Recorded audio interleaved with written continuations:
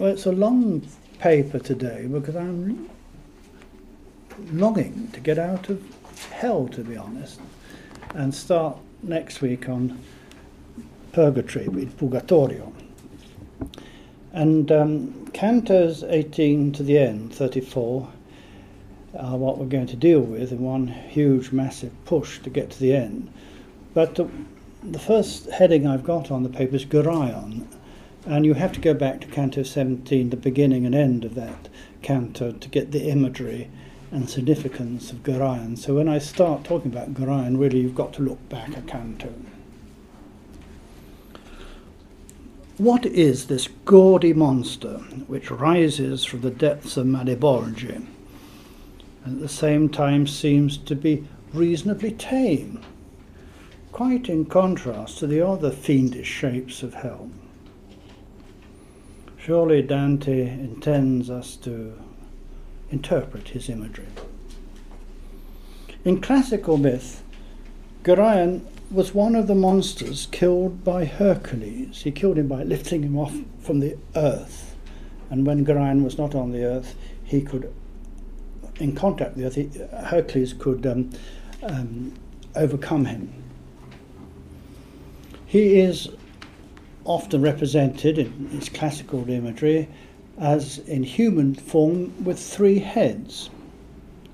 And the labours of Hercules were interpreted within the Christian tradition as symbols of stations on the way to the inner life, which have to be overcome and passed through if the soul was to progress. Just an aside there, if you've ever been to the Teatro Olimpico in Vicenza, designed by Palladio, but built and finished by Scamozzi after Palladio's death, you'll see that the 14 labours of Hercules are around as a frieze right around the top of the theatre. And these 14 labours of Hercules were regarded as essential stations or degrees of initiation which one must go through. Gorion for Dante stands for the image of fraud. In contrast to his classical sources, he has visualized the monsters being a compound of 3 natures: human, bestial, and reptilian. The form is colei che tutto il mondo appuzza, him that pollutes the whole wide world. 17 verse 3. The face is human. Era faccia d'uom giusto. His face was a just man's. Line 10 of 17. The face looks at one with mild benignity, but the body is bestial with claws, and at the rear there is a quivering poisonous tail. Dante's Gorion recalls more the monsters seen by St. John the Divine in his visions than the Gorion of classical myth. What a superb image of fraud. Furthermore, Gorion has wings. He can fly here and there, just as fraud may find its way so easily into relationships. A smiling, apparently kind face, beguiling one into decisions that one will in time regret. Oh yes, fraud is bestial and poisonous. It cannot be excused. We have all met Gorion, and Dante is saying that we must know him in our own self-seeking selves before we may pass on in order to unmask fraud at large. Remember, in order to draw Gorion up from the depths, he had first to cast away the girdle with which he had once hoped to catch and tame the leopard of incontinence. In so doing, he acknowledged his own failure and fraud. And all that business of preparing a face for the faces that one meets. Garayan is therefore a sincere recognition of the fraud that would potentially reside in our own hearts. In order to descend the great barrier with its waterfall down to lower hell, to the Civitas Diaboli, Dante first has to gain insight into the subtle permutations of fraud. He must learn from his guide the good of the intellect. The good companions now turn their backs on the circles of violence, mount the ghastly beastly body, hang on tight, and Garayan complacently flies off the rocky edge and takes the poets downwards to the Malebolge. Next little heading is the Malebolge. The word means evil ditches or trenches. One has to imagine hell's funneling abyss deeply becoming ever more claustrophobic, thus closing in on the cursed inhabitants. Over the ditches are rock formations rather like the ribs of an umbrella, and these form bridges. The poets are able to walk along these and peer over at the damned beneath. All is well until they reach the sixth ditch, that of the hypocrites, when the bridge is broken. It was damaged at the harrowing of hell. And remember, this is taking place, Dante's descent is taking place on the eve of Holy Saturday, 1300. Dorothy Sayers is correct. What we are witnessing as the poets pass on downwards through the horror of the Malebolge is the city of the world in a state of progressive disintegration due to the breakdown of personal relationships. To know Dante right implies that we too must acknowledge our own contact and compromises with the prince of this world's fraudulent and often malicious city. If we just view the Inferno as a spectacle, without knowing where we too have passed by, we will fail to know the Commedia's genius. I quote from Dorothy Sayers' excellent notes. Sexuality, ecclesiastical and civil office, language, ownership, counsel, authority, psychic influence, and material independence, all the media of the community's exchange are perverted and falsified, till nothing remains but the descent into the final abyss, where faith and trust are wholly and forever extinguished. There are 10 Malebolge. Their number is a sort of mockery of the 10 Commandments. For example, to become a pimp or to practice the art of seduction is to deny the very image we are created in, the deep mystery of God, and that is, bluntly, the vocation to love and having respectful relationships, the knowing of the heart. To flatter is to make others idolize themselves. To practice simony is to portray the very idea of the Sabbath, and so on. Note that Dante teaches that the way into this fraudulent city is through the misuse of sexual attraction. Why? I believe his argument would run something like this. Our charisma, our power of attraction, our sensuality, all these have the power to trap others in webs of illusion. Furthermore, these create a magic potency capable of persuasion. This powerful psychic persuasive energy is hallowed when focused in God, but when taken to ourselves it is destructive, not only for others but for ourselves, for we too become trapped. The magia, the magic, turns in on ourselves. If you want to read a wonderful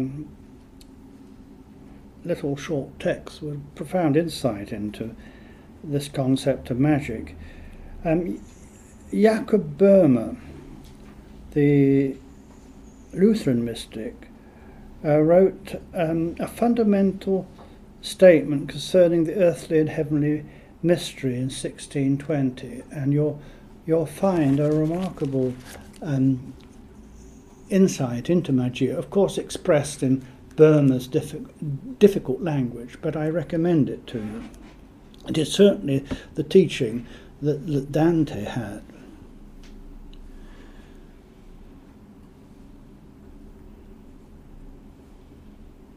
We become victims of the desire to live what we falsely perceive to be a heightened way of life.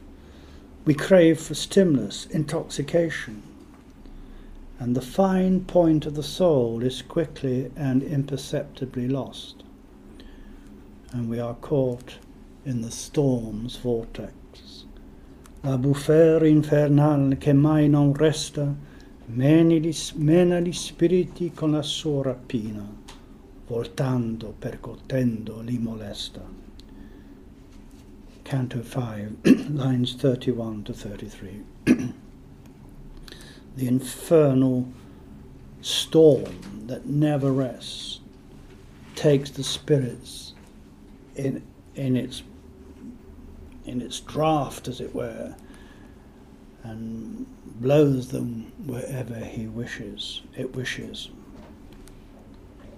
Dante's argument as to why the misuse of our sexuality opens before us the realm of fraud would continue with the premise that beauty is a divine attribute. Therefore, beauty for us should be an epiphany, a showing forth of the divine. To see beauty in others is to see the radiance of the divine image in which we are created, even the light through which we are called to be transfigured, transhumanized, as Dante terms it in the Paradiso. The more we become receptive to beauty, the more we see Christ in others. To see Beatrice is to see an epiphany of God. The divine reveals himself in the glistening prism full of magical beauty of all that is around us, and it is if we could only apprehend it, truly all about us, here and now. In the tales of the early church fathers, we find holy men weeping when beholding the beauty of actresses and harlots. Abba Pambo said he wept for two reasons: the loss of a soul trapped in sensuality, and that he, a monk, was not so concerned to please God as women who spend so much time and energy to please men. Other fathers simply admire and rejoice in the beauty of women. Consider this tale. When Ephraim went to Edessa for the first time, he prayed to God that as he entered the town, he would meet someone who would discuss with him the problems in Holy Scripture. The first person he met coming straight towards him was a woman who was a prostitute. Ephraim was sad because he thought that God had not heard his prayer. For what would she know of Holy Scripture? How could she resolve his questions? But the woman came on, her eyes fixed upon him. He was astonished and said to her, but without impatience or anger, "Why are you looking at me so intently?" The woman answered with a reference to the story of Genesis, of the creation of man and woman. It is natural that I should look at you. I was formed out of you. But as for you, you have no reason to look at me, for it was the earth from which you were formed, and it is on that your eyes ought to be fixed. We never know from whom we may learn, especially in moments of self-centeredness or pride. So, as we have seen, the way to Malebolge's ditches, according to Dante, is through the fraudulent misuse of sexual attraction. It is an essential initiation in the ways of the world. Consider how the media relentlessly aims to persuade old and young alike that this is the way, and if you're not on the merry-go-round, you're missing the whole point of life. The world of the arts, the stage, fashion, business, politics, even the flow of the streets, the give and take of the local pub, they all hum and buzz around this initiation, quotation marks. In the game, people are made objects and tools for others. True dialogue is banished for chat and pseudo-intellectual blathering. It is a game, and only the hard-hearted succeed, those without scruples. It takes time to learn how to use fraud to one's full advantage. A social mask has to be formed. Armour plating quite opposite to St. Patrick's breastplate has to be forged. Fraudulent thrive on success and what they believe others vainly think of them. The social image becomes an assiduously cultivated idol. Of course, fraud can be caught out. Then the fall of the mighty is socially enjoyed by all as the news of the day, and not least by Dante himself. But under this fraudulent attitude to life, there is the destruction of many lives, from abortions to suicides, from drugs to sexual perversion, from abusive cruelty to murder. Dante has a clear idea of who are the most important players in this social scene. Look at his 10 ditches and their inhabitants. So far we've only mentioned the pimps and seducers, the flatterers and simoniacs, but there are also sorcerers, berators, that is, those who make profit out of the trust placed in them by society. For example, town, district and county councils seem to harbour quite a few berators in our time.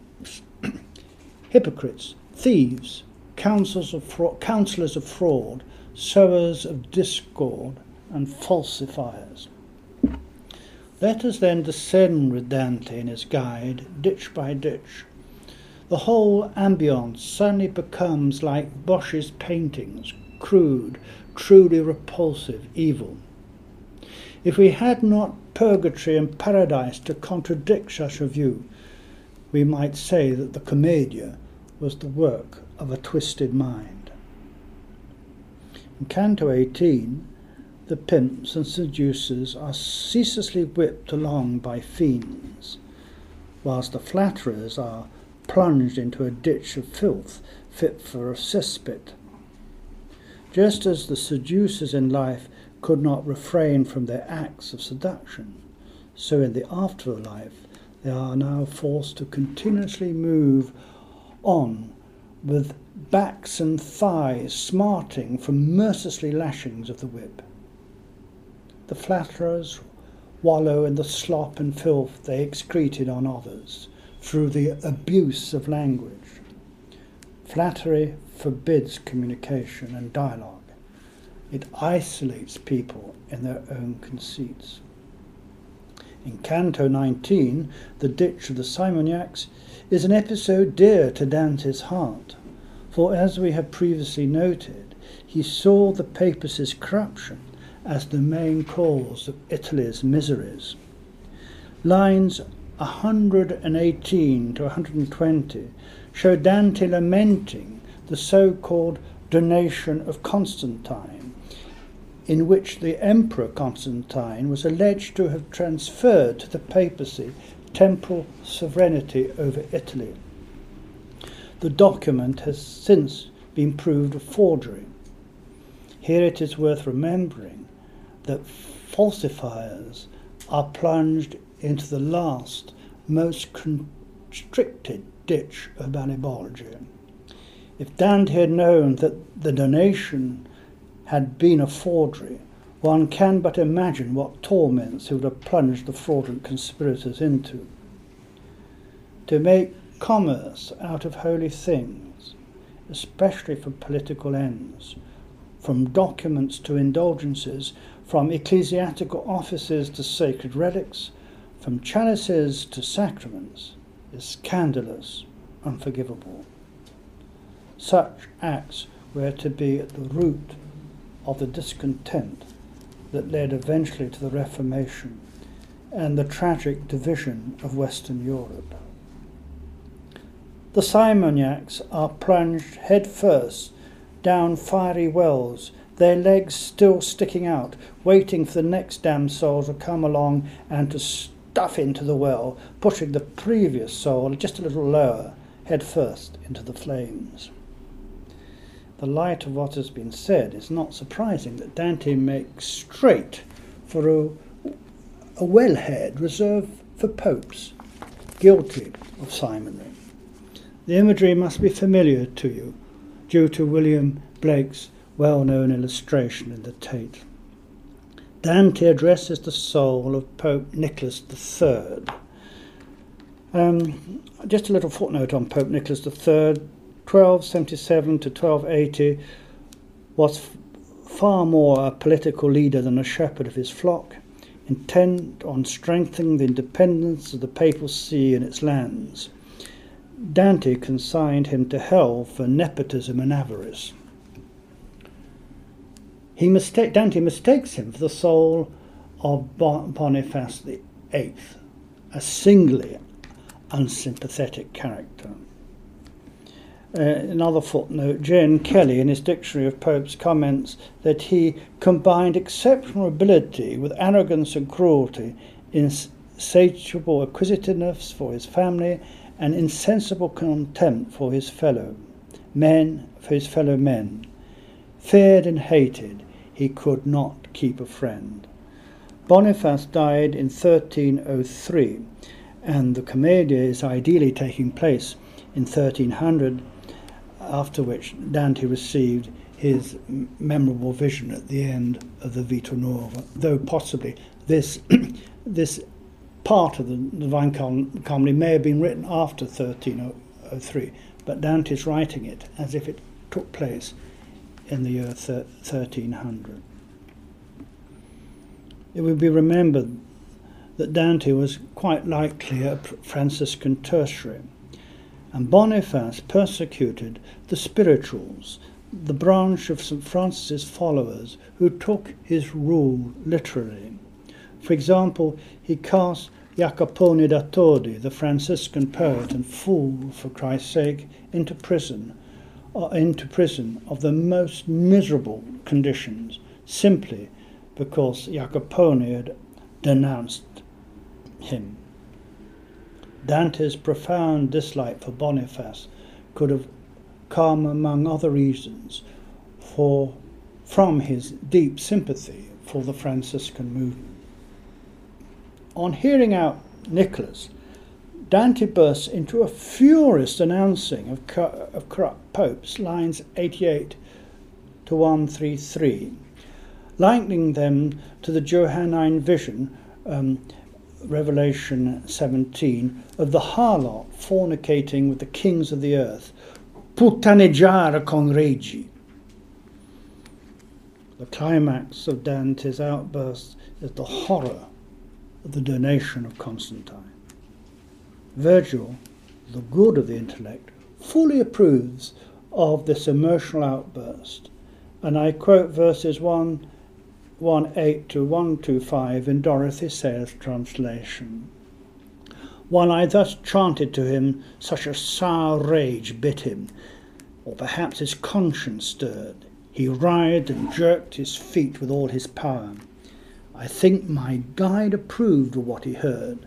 I think so, since he patiently attended with a pleasant smile to each outspoken word, and after took me in both arms extended, and when he had clasped me to his breast, climbed back by the same road he had descended. You can see in Blake's illustration Virgil and Dante clasping each other, just as it's described in the poem. Canto 20 contains the horrific imagery of the sorcerers, with their bodies so twisted that the head looks backwards to its backside. The feet too are turned backwards, so they have to stumble onwards in contrary direction to that for the body. Dante weeps at the sight because the brutal contortion of the human body, the dignity of the image in which it was created, has been lost, deformed by sin.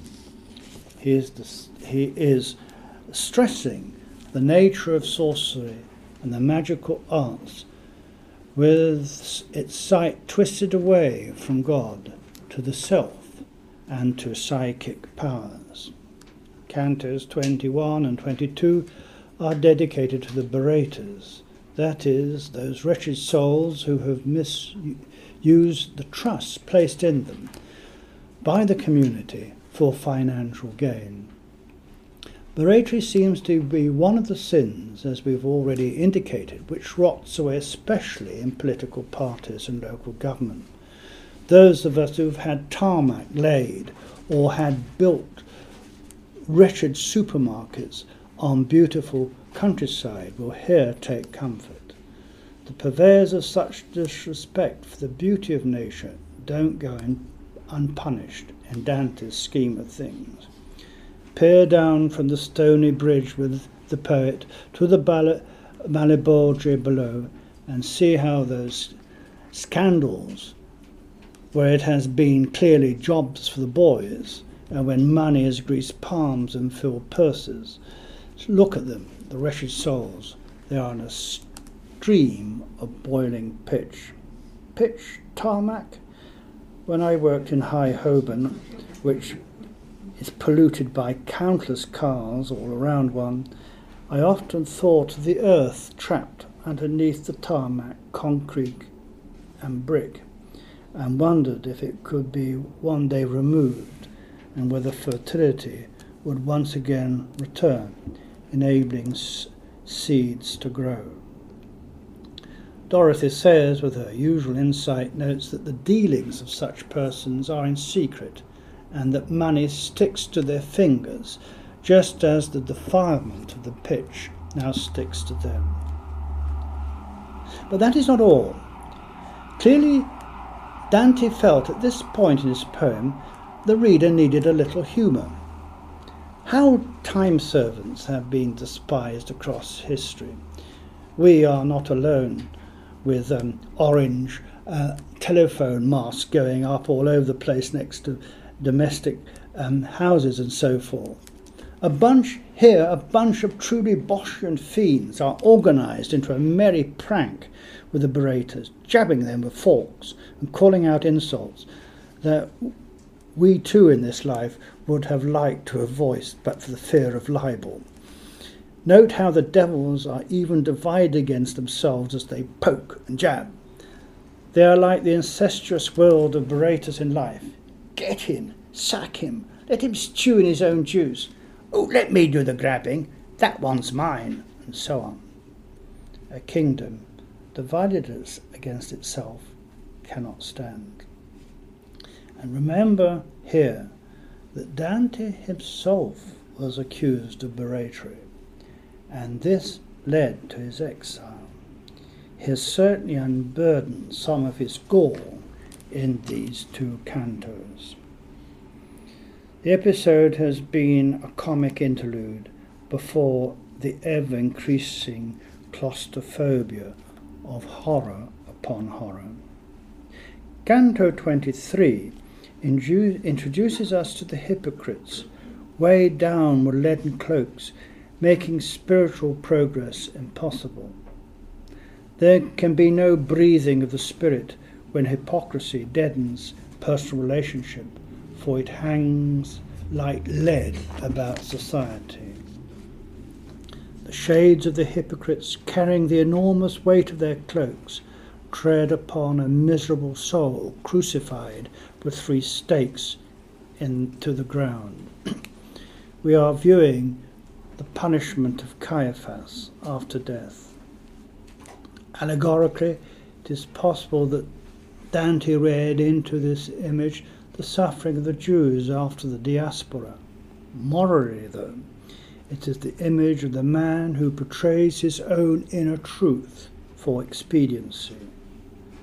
Anagogically, Caiaphas represents the gravity of hypocrisy and how it separates us from what deep down we know to be true. The conscience here haunts and gnaws away at the soul, crucifying it, staking down the selfhood, making it immobile, causing separation from God, who may be only known as wrath in a void of damning judgment.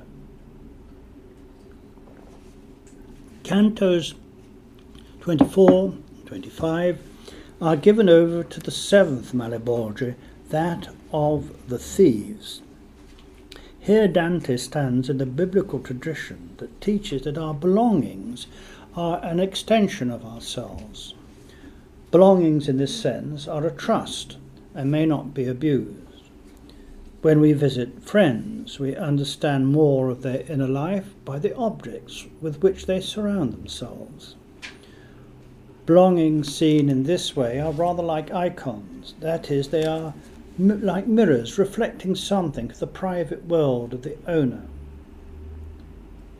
The belongings of a friend helps us to enter into dialogue with him. The conversation quickly becomes I, thou.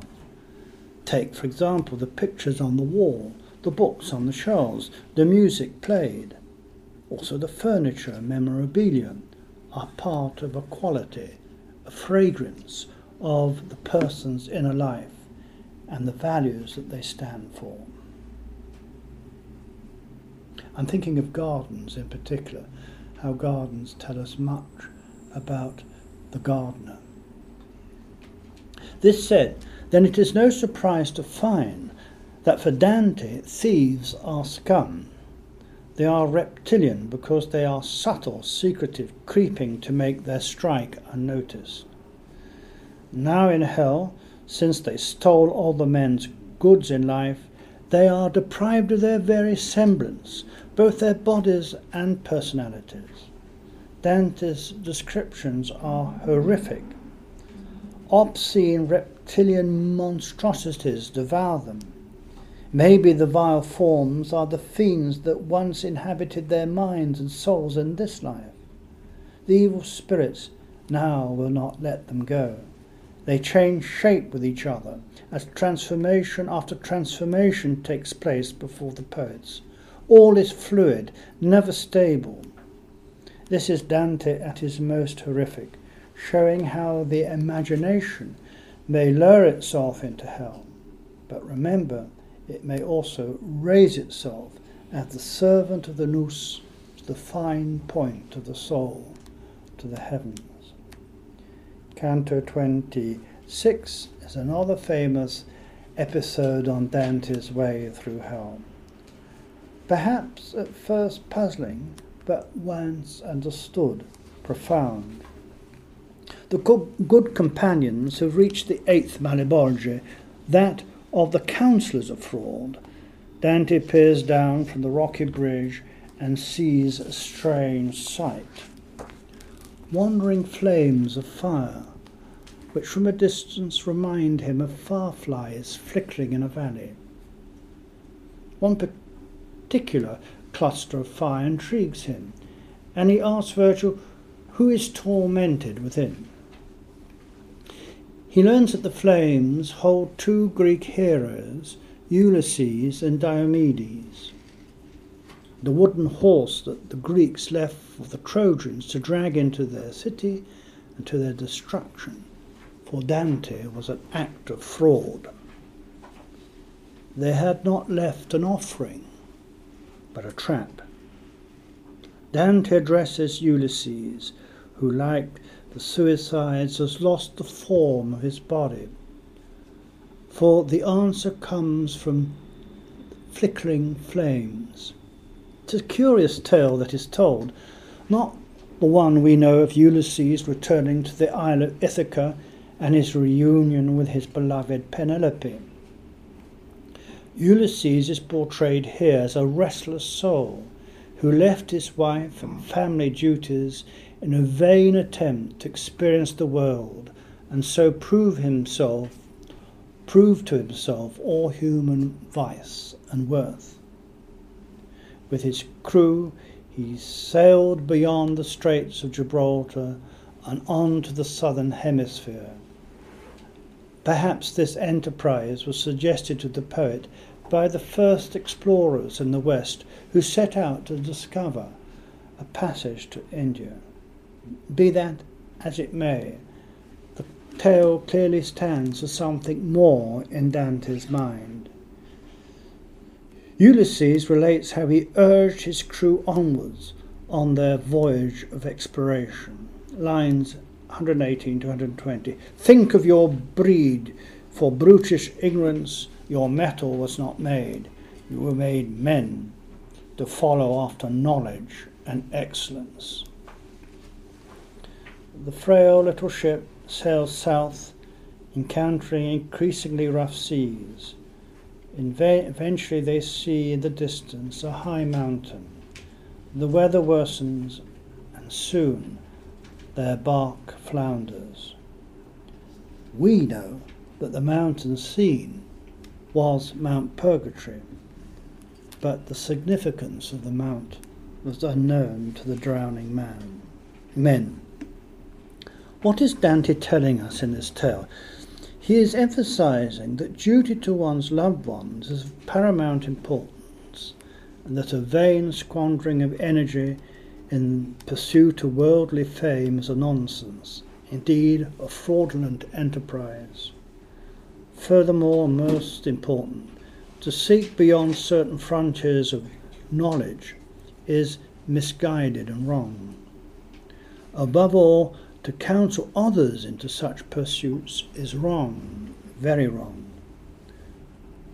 Furthermore, in the context of today, perhaps Dante would teach that the arrogant soul pursuits of science are wrong, for they attempt to penetrate mysteries best concealed from us. They are fraudulent. In all this, it is our arrogance that appeals to the weakness of others, and thus our arguments become subject to fraud.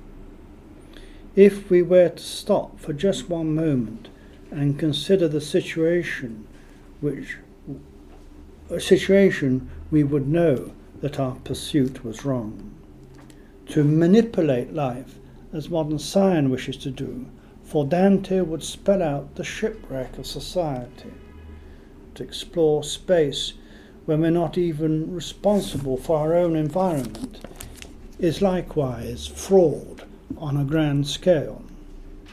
To play with matter so as to generate nuclear energy is a grand act of eventual self-destruction.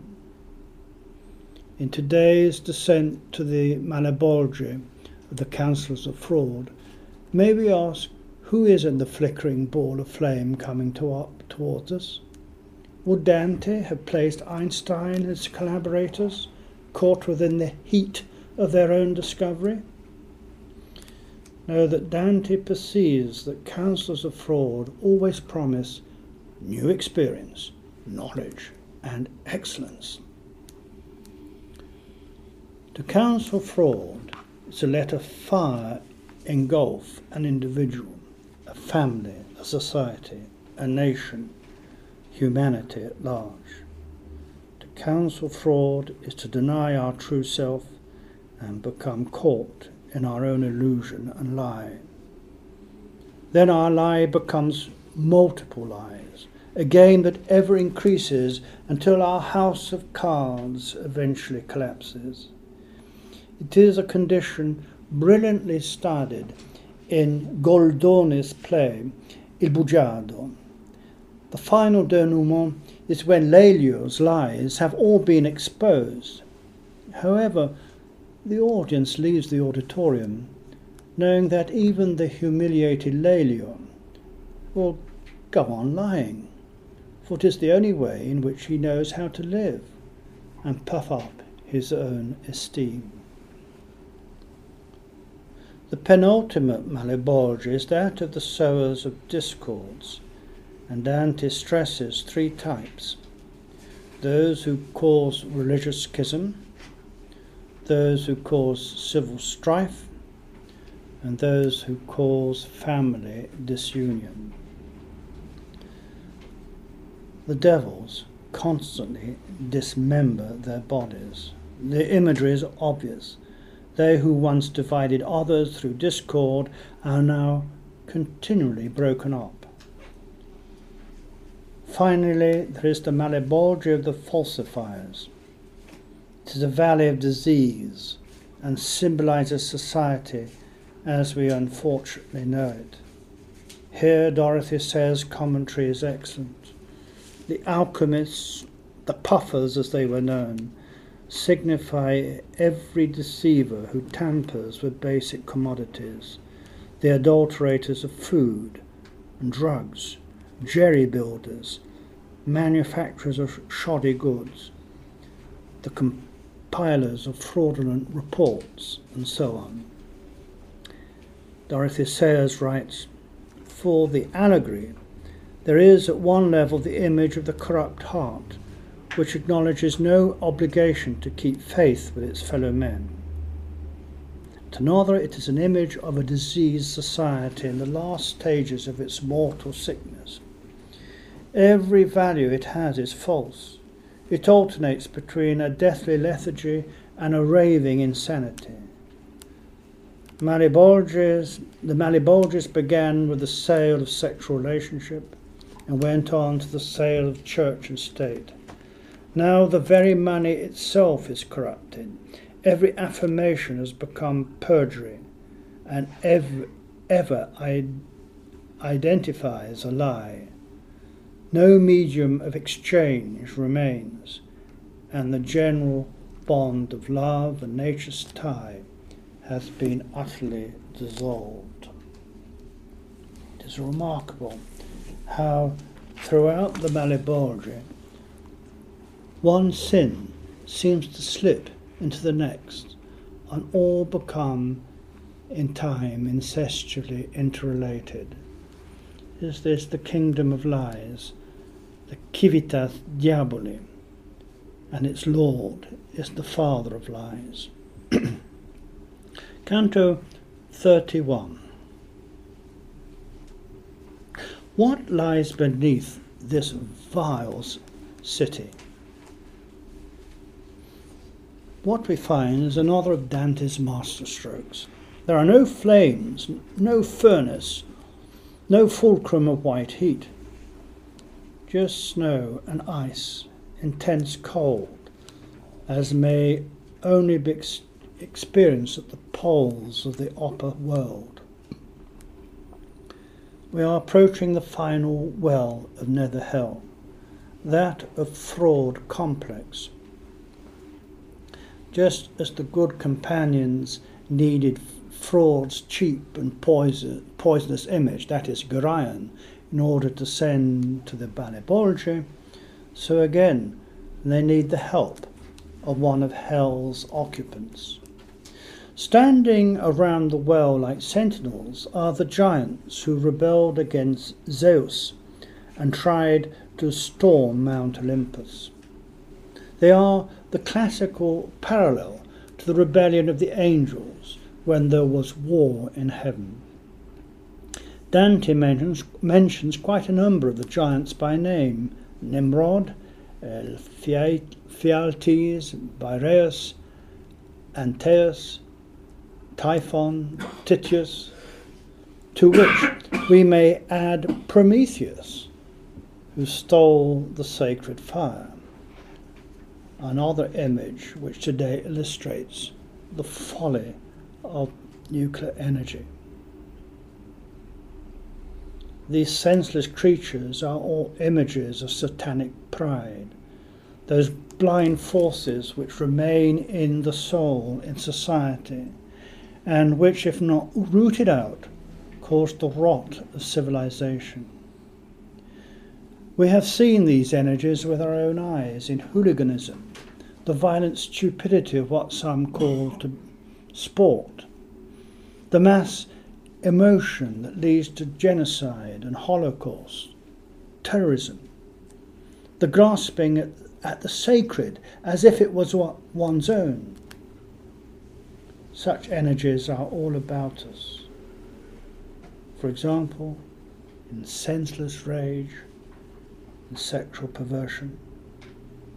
We hear them in the strings of oaths that may reach the ears.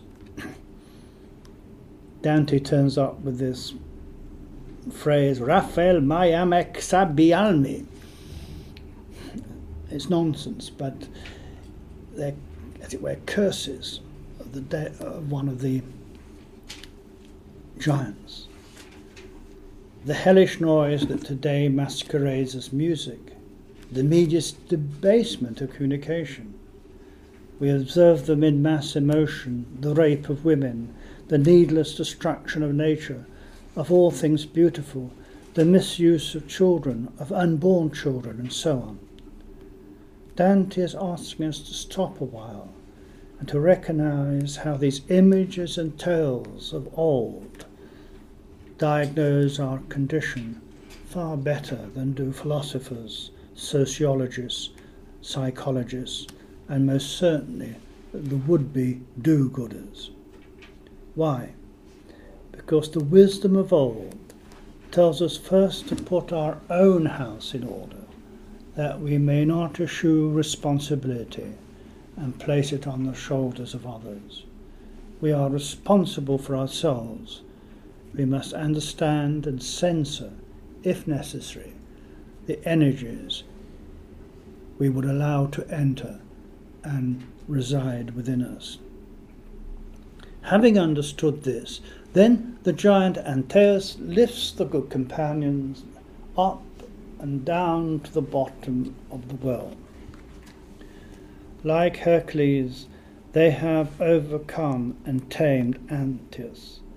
They have figuratively lifted their minds from being earthbound and have recognized the senseless powers which inhabit the abyss. Dante, from now on, becomes increasingly angry. He is filled with righteous indignation. Cantos 32 to 34. It is a long session today, but I want to get through hell. The frozen lake of Cocytus, that is the river of mourning, lay stretched before the poets. The noise and pandemonium of the upper circles has ceased. There is silence, except for the howling of the freezing wind. The devil is as cold as ice, not warm as fire. Lucifer may attract one through the illusion of warmth, but the supposed heat cunningly hides the deep chill of evil. Thus for Dante, evil in its fullness is cold, ice cold. If God is love, if we know God through love, if our Saviour was love incarnate, the Logos with us, if we are called to grow in love through grace upon grace, then to betray love is the worst sin of all. Held fast in the ice are traitors to their kindred, to their country, to their guests, to their lords. These circles are named respectively Caina, after Cain, Antenora, after Antenor of Troy, who according to medieval tradition betrayed his city to the Greeks, Ptolemaea, after Ptolemy, who invited the high priest of the temple and his sons to a banquet and then murdered them. You find that in 1 Maccabees chapter 16. And Judeca, after Judas. Canto 33 is the one canto, other than Canto 5 of the Inferno, that all Italians know, or should know by heart. It is interesting to note the verses 1 to 78 were the first sustained translation from the Commedia in the English language. In 1719, Jonathan Richardson made a blank verse translation. It appealed to 18th century England. Its appeal to 18th century England has been suggested was due to the fact that it throws a cardinal into the lowest parts of hell. The episode made a particular impression over the Romantics, for example, Fuseli and Blake being prime examples. Count Ugolino. Incidentally, Ugolino, his remains were rediscovered while I was in Italy, and they had, you know how they can from bones reconstruct what a person may have looked like. And all over the Italian newspapers when I was there was Ugolino come back to life. Count Ugolino and Cardinal Ruggieri are frozen into the ice up to their shoulders. Their tears merely freeze. Ugolino gnaws at Ruggieri's head in unforgiving hatred. La bocca sollevò dal fiero pasto. 33, line 1. The mouth of the sinner lifted from its savage feast, are words known to every Italian school boy or girl.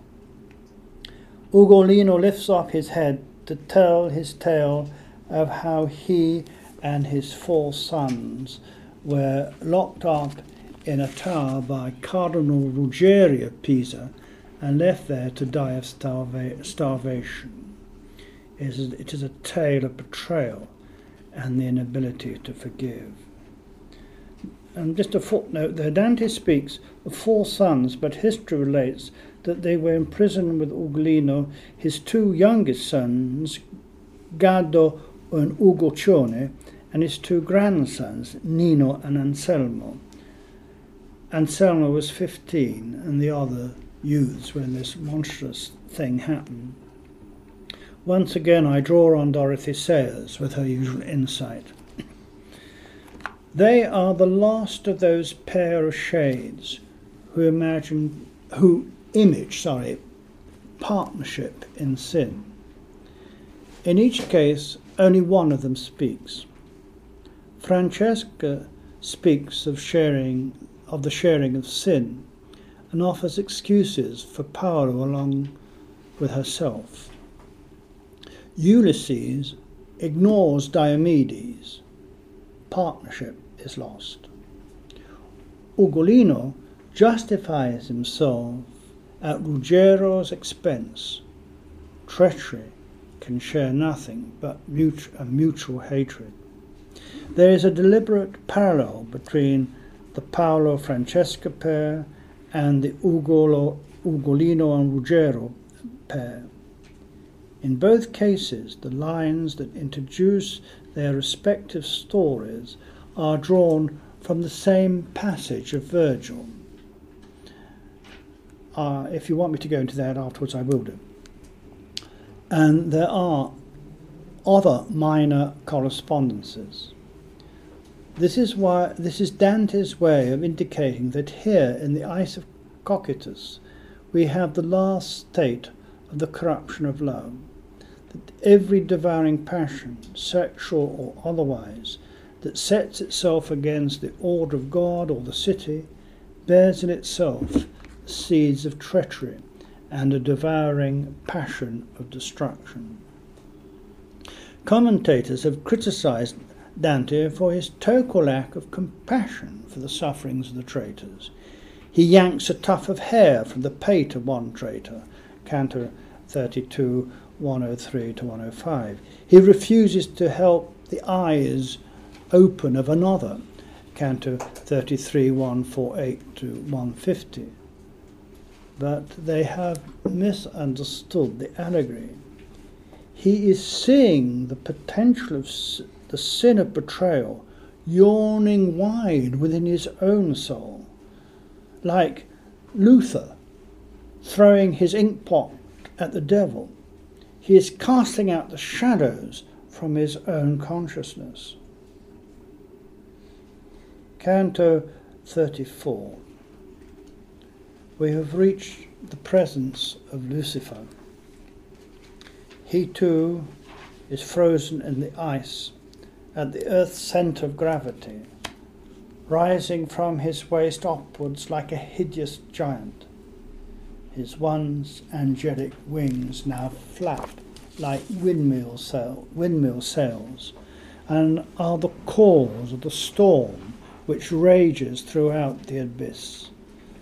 La bufera infernale che mai non resta. What a marvellous symbol. The lightness of the angel's wings, once bearing angelic intelligence, from deity to mortality, is now leaden, the cause of the soul's laceration, engulfing itself and others in its storm of evil passion. At Passion Tide, in the West, we sing the hymn, "The royal banners forward go, vexilla regis prodeunt." Here, at the lowest point, all is inverted parody. The canto's first line are "Vegilla regis prodeunt inferni," and hell's banners are no more than the flapping of those wings which were once angelic. Here the souls of the damned are walked over, since they are frozen in the deep ice. Here Lucifer, in his fallen state, parodies the Holy Trinity. Like some hideous Tibetan deity, he has three faces. Each gnaws at a soul: Judas, Brutus, Cassius. Judas, who betrayed the Lord of Heaven incarnate; Brutus and Cassius, who represent treason against society, the life of the city. Charles Williams, who with Dorothy Sayers is our finest interpreter of Dante, writes, Dante can see it, that is Lucifer now, that which monotonously resents and repels, that which despairs. Milton imagined Satan but as an active Satan. This is beyond it. This is passive except for its longing. Shakespeare imagined treachery. This is treachery raised to an infinite cannibalism. Treachery gnaws treachery, and so inevitably. It is the imagination of freezing of every conception, an experience of which neither life nor death can know, and which is quite certain if it is willed. You will find that on Charles Williams' wonderful book, The Figure of Beatrice, on page 144. Dante has recognized the great worm that would devour us all. He has seen the worm within himself. He casts it out and places himself at the end of his days on Christ's side. He then climbs down Lucifer's frozen and shaggy flanks, aided by his faithful companion, the good of the intellect, the fine point of his soul. And as he does so, he turns over at the centre of gravity. His metanoia has now been complete. It is a world he can never stray back to. Like Orpheus, it is behind him, and he must never look back to it. He is now, excuse the word, converted in the fullest sense. Satan's realm is upside down behind him and Virgil. They follow the trickle of a stream. It is all that remains of the river Lethe, that has its origins in the garden of earthly innocence on the summit of Mount Purgatory.